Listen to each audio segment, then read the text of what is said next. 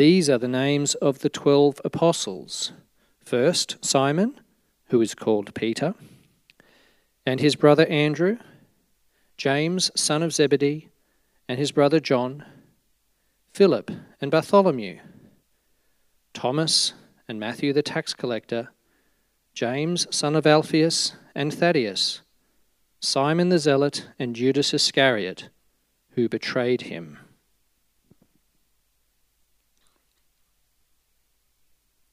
These 12 Jesus sent out with the following instructions: do not go among the Gentiles or enter any town of the Samaritans. Go rather to the lost sheep of Israel. As you go, proclaim this message: the kingdom of heaven has come near. Heal the sick, raise the dead, cleanse those who have leprosy, drive out demons, freely have received, freely give. Do not get any gold or silver or copper to take with you in your belts.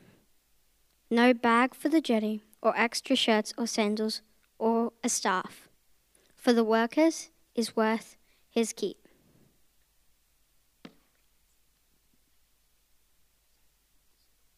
This is the word of the Lord.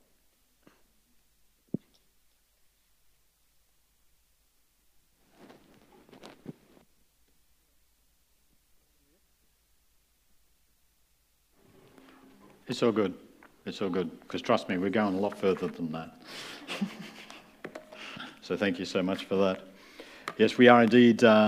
If I wasn't so excited about what's been happening today, I'd possibly have another shot at Pastor Darryl for the 48 verses that we've got to cover this evening. But we're just going to do that as best we can in the time frame we have allocated. So it's going to be a bit of a whirlwind. So we are doing the whole of chapter 10 this evening, so I want you to keep your scriptures open if you can before you, because we will be moving through that, and I want you to be reading on as well. So let's just begin by praying. Father God, I thank you so much for your word. I thank you for how that speaks to us, and Lord, I pray for open hearts, open minds, whether people are here or at home, everyone who's hearing my voice, Lord. I just pray that they'll want to hear from you, and I pray that they will, Lord. I pray that you'll speak to us clearly this evening. And I pray, Lord, that each of us will receive a challenge in which we want to do something in order to draw closer to you, or to be obedient to you, Lord, or to live a life that honours and glorifies you. We pray this in Jesus' name. Amen. Up until this point, we've read about the many miracles of Jesus, and he has healed all types of illness and sickness. The blind see, the paralysed walk, the demon oppressed are released, and he even raised someone from the dead. But that is not his primary concern. His greatest miracle of all is that he can heal the sinner. Jesus came for lost sinners. And every time we hear about Jesus, every time we think about Jesus, we have to think of the fact that he came for sinners. We can never lose sight of that. And when we look at the last few verses of chapter 9, the overarching theme is that there is a plentiful harvest. Jesus says, these people are harassed and helpless. The issue in that time is that the leaders had not fulfilled their responsibilities.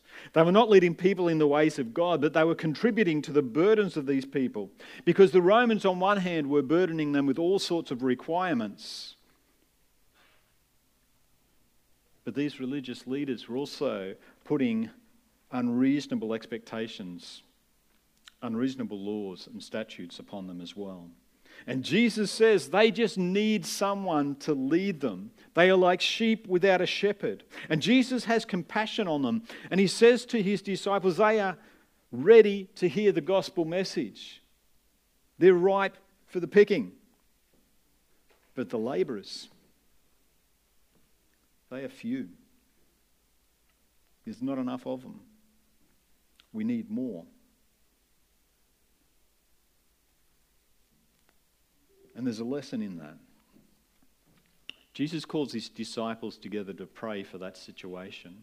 The fact that there's a harvest that is plentiful and there's no one to go into the harvest. And Jesus says, guys, we need to pray about this. Let's be praying together. And as is often the case, the one who is praying is the one who is commissioned. The one who has a burden laid upon their heart in a certain situation is often the person that God is calling up to do that. And I can tell you, I've seen that again and again, where someone has come to me and said, I really feel burdened for this particular situation, and it has been God who has been empowering and equipping and burdening those people to be the one who actually steps out in faith. And I believe that's exactly what happens in this illustration and example. Jesus calls the disciples to pray. And this passage is referring specifically to the 12. And it's here that in Matthew they're called apostles for the first time. And it is them that Jesus ultimately sends out into the harvest. The sending of the apostles on a unique and short mission is the first 3 sets of instruction, I believe, that are contained within the passage of Scripture that we're talking about this evening. In verses 1 to 15, I believe, this is 1 to 15 of chapter 10, I believe Jesus provides the instruction to his apostles. In verses 16 to 23, I believe Jesus provides instruction for all disciples into the future. And then I believe he provides instruction for disciples today in verses 24 to 42. So firstly, he has instructions for his apostles. We have to appreciate the instructions provided here for the apostles are unique. They're for a short-term mission. They're something that is quite out of the ordinary. And much of what Jesus said is simply not applicable to us today. There's certainly principles that we can follow, things we can pick up and look at, but these are very specific instructions for that time. And when we look at it, these instructions are these 12 Jesus sent out, instructing them, go nowhere among the Gentiles and into no town of the Samaritans, but go rather to the lost sheep of the house of Israel. And that should be a big clue for us straight up. Jesus has called his disciples to go to the lost sheep of Israel only. This is to fulfill the order God has established for salvation. Israel will be the tool from which salvation will come to the rest of the world. But at this time, they're to go only to Israel. And we know that later on in the Great Commission, which is Matthew 28, 19 and 20, Jesus calls his followers to take his message of salvation to the rest of the world. And Paul says in Romans 1:16 that God's priority or plan of salvation was first for the Jew, then for the Gentile. It also says in Matthew that Jesus has freely given them power and authority over unclean spirits, and to cast them out, and to heal every disease and sickness. And Jesus says, because this has been freely given to you, you are to do these things without receiving any payment for them. So they are not to take any payment at all for the miracles they perform. And I'm not sure about you, but if I had a child who was very sick and dying, and these guys came along and raised them to full health, I'd be very appreciative. I'd want to give them something to thank them for what they'd actually done, and I wouldn't care what the cost was if they'd been able to do that for my child. But Jesus is saying, you're not to receive it. Instead, allow God to receive the glory and thanks. Turn people's hearts towards him. I also believe it would have been a way of keeping the disciples focused on what really matters. They weren't doing this because of the generosity of the people or because of what they could receive, the financial gain that would be there. They were doing it, again, for God's glory, and they were going to give glory back to him. This was the training ground in a lot of ways for them. But that doesn't mean these workers are not to be compensated for. This is a verse that a lot of people use to say pastors should not be paid. It's not the case whatsoever. Because what is said straight after this is that you are to acquire no gold or silver or copper for your belts, no bag for your journey, or 2 tunics or sandals or staff, for the labourers deserve their food. And this is a call not to take the extra time to acquire all the provisions required for the particular mission. It is going to be a short, sharp mission anyway. And this is an element of trust that they will require, that everything that they require will be provided for. And Jesus says the worker deserves his keep. It's a call to accept the hospitality extended to them. And in that day and time, when they walked into a city, they would go to the town square and they would be welcomed into someone's home. That's just the way it worked. And what Jesus is saying to them here is that they are to accept whatever is offered. They're not to look for a better property, a better home than the one that they're welcomed into. They're to rely on others for what they need. That can be a very humbling experience to start with. But it also places responsibility on those being ministered to support those ministering to them. So there's a tension between not accepting payment for the ministry they do, but being willing to accept the hospitality extended. And there are some clarifications here also. They are not to hunt out the flashest home, as I've already said, in order to request lodging there. They are to find a worthy person. And this worthy person is someone who has responded favourably to the message of the gospel. And it speaks about a greeting given here. As you enter the house, greet it. This greeting would be something like, "Peace be to this house," as we're told in Luke 10:5. And if a house received this greeting, they are indicating that they received the message of the disciples and the disciples themselves, and they are to stay in that household for the duration of their time in that particular house, in that particular town, sorry. And the instructions for this short-term unique mission end with this: if anyone will not receive or listen to your words, shake off the dust from your feet when you leave that house or town. Truly I say to you, it will be more bearable on the day of judgment for the land of Sodom and Gomorrah than for that town. And these seem like very harsh words to be spoken, and they are. And again, we need to remember that this is a unique short mission for a very specific group. The preaching of the gospel message to the nation of Israel. They didn't go anywhere else. They just went to the people of Israel. And this message that they gave them is one of promise and hope. And in that as well is this message of condemnation and judgment.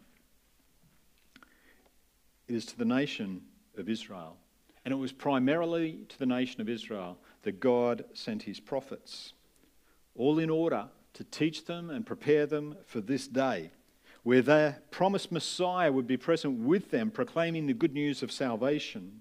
And God's revelation to them, the scriptures they hold pointing to Messiah, makes for an increased accountability for them and responsibility on the part of the nation of Israel. Sodom and Gomorrah, although evil, had not received such messages of instruction constantly. And so rejection of this gospel message will bring greater judgment upon Israel. And this brings us to the second set of instructions. And I believe these instructions are for future disciples. The last few verses of the instructions to the apostles for their short-term mission speaks about the potential of Israel rejecting the message. And remember, when Jesus commissions or provides the instructions for sending the disciples, he says in verse 2 that they are to go to the lost sheep of Israel. And this next verse clearly indicates that there's a shift. I'm sending you out as sheep in the midst of wolves.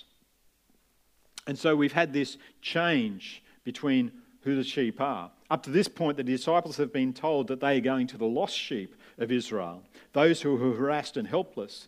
In these instructions, they have been sent as sheep amongst wolves.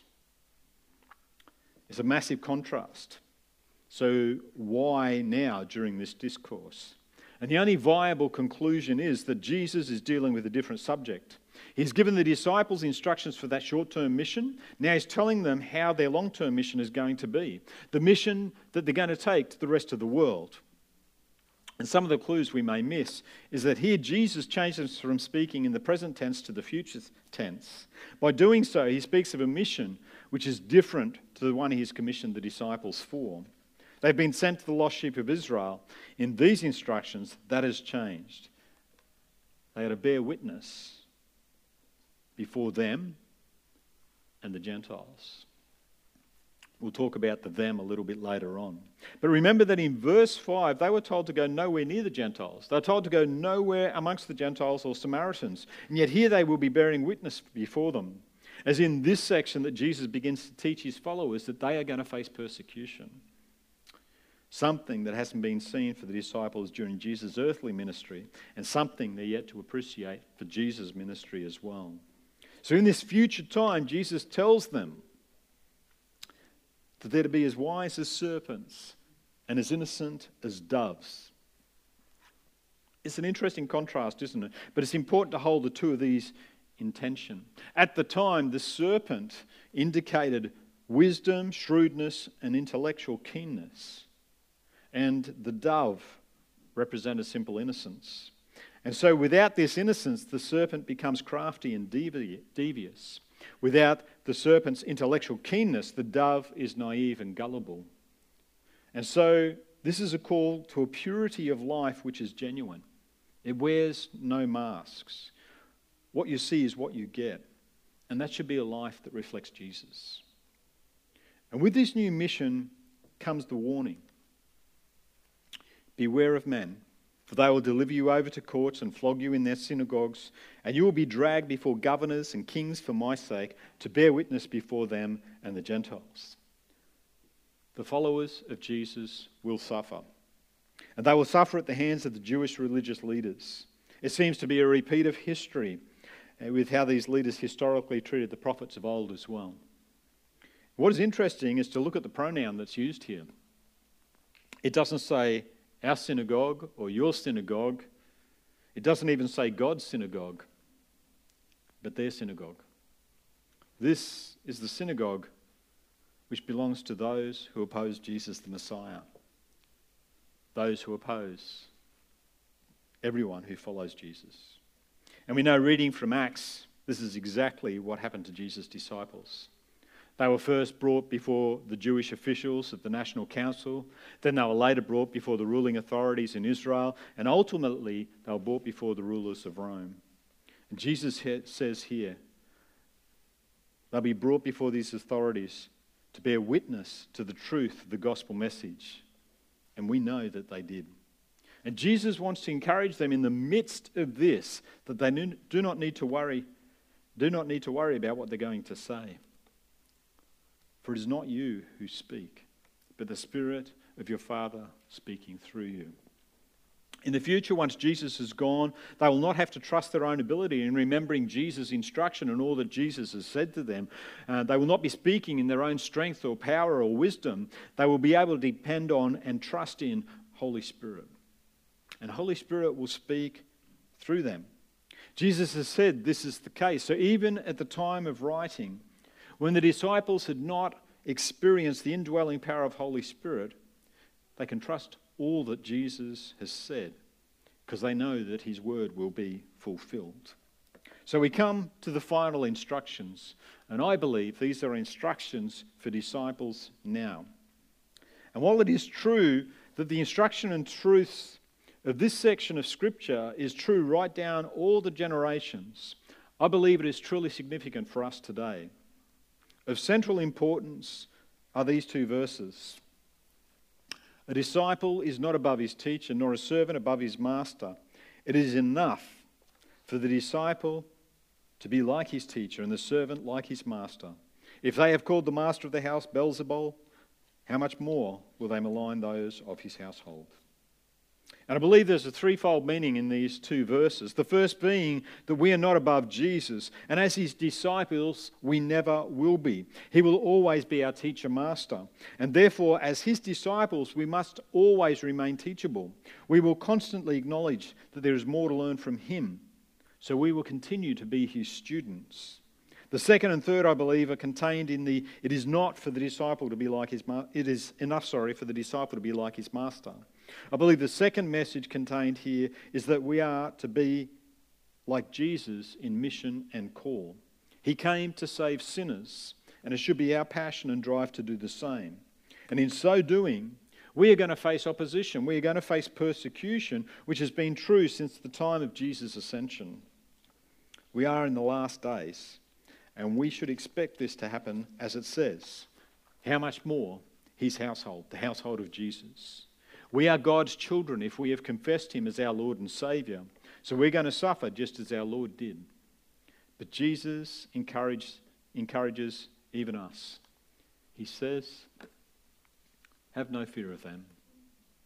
For nothing is covered that will not be revealed, or hidden that will not be made known. And we know the charges that were brought against Jesus historically were false. They were unfounded. And when you consider the life that he lived one of loving people and drawing sinners to God. And if we live for him, reaching out for lost sinners as he did, then likewise the charges against us will be false and unfounded. And we have nothing to fear from them. The things that have been covered will be revealed. The hidden things will become known. And I believe this is referring to the truth of who Jesus is. There will come a day when all will know that Jesus Christ is Lord and Saviour. Every knee will bow, every tongue confess that Jesus is Lord. And for those of us who believe in him, we will receive the news with confidence and boldness. But those who denied or suppressed this truth will experience shame, as we're told in 1 John 2:28. That eternal future has been promised to us, and it is secure. We're told, do not fear those who can kill the body but cannot kill the soul. Rather fear him who can destroy both soul and body in hell. This is a call for courage. It's a call for hope in the face of persecution. Many will turn away when faced with opposition. They will abandon the mission, or sometimes don't even start because of fear. We need to realise the mission we are called to should take priority over everything and everyone else, even over what may be done to us as believers. Judgment and hell is near. If we are afraid to confess Jesus Christ as our Lord and Saviour, we are potentially in far greater danger than just physical death. Our call is to continue the mission. Every one of you who acknowledges me before men, I will also acknowledge you before my Father who is in heaven. Jesus continues to warn us. If we follow him as our Lord and Saviour, then we will have conflict. Once we identify with Jesus, we're part of a war. We didn't start it. It has been fought in the spiritual realm for a very long time. Satan declared war on God, and he thought he'd won when he'd killed Jesus. But instead, he helped to fulfill God's word, and he brought about his own defeat. The war has been won, but the battles are still being fought. Satan couldn't defeat God. So now he comes after God's creation, you and I. And he wants to destroy every follower of Jesus. Families will be divided, as it says here. Son against father, mother against daughter, mother-in-law against daughter-in-law, and every other configuration in between. And there comes a warning too. If you turn back from following God because of your love for your mother and father, this passage says you're not worthy of Christ. The call is clear. Take up your cross and follow Jesus. The call is for us to have an eternal perspective, to not look at the fleeting things of this world, but to value all that Jesus promises us when we join him in eternity. And if we are faithful to the call in our lives, then we will be a blessing to others. When we serve Jesus, when we call him Lord and Saviour, we will willingly reach out to others.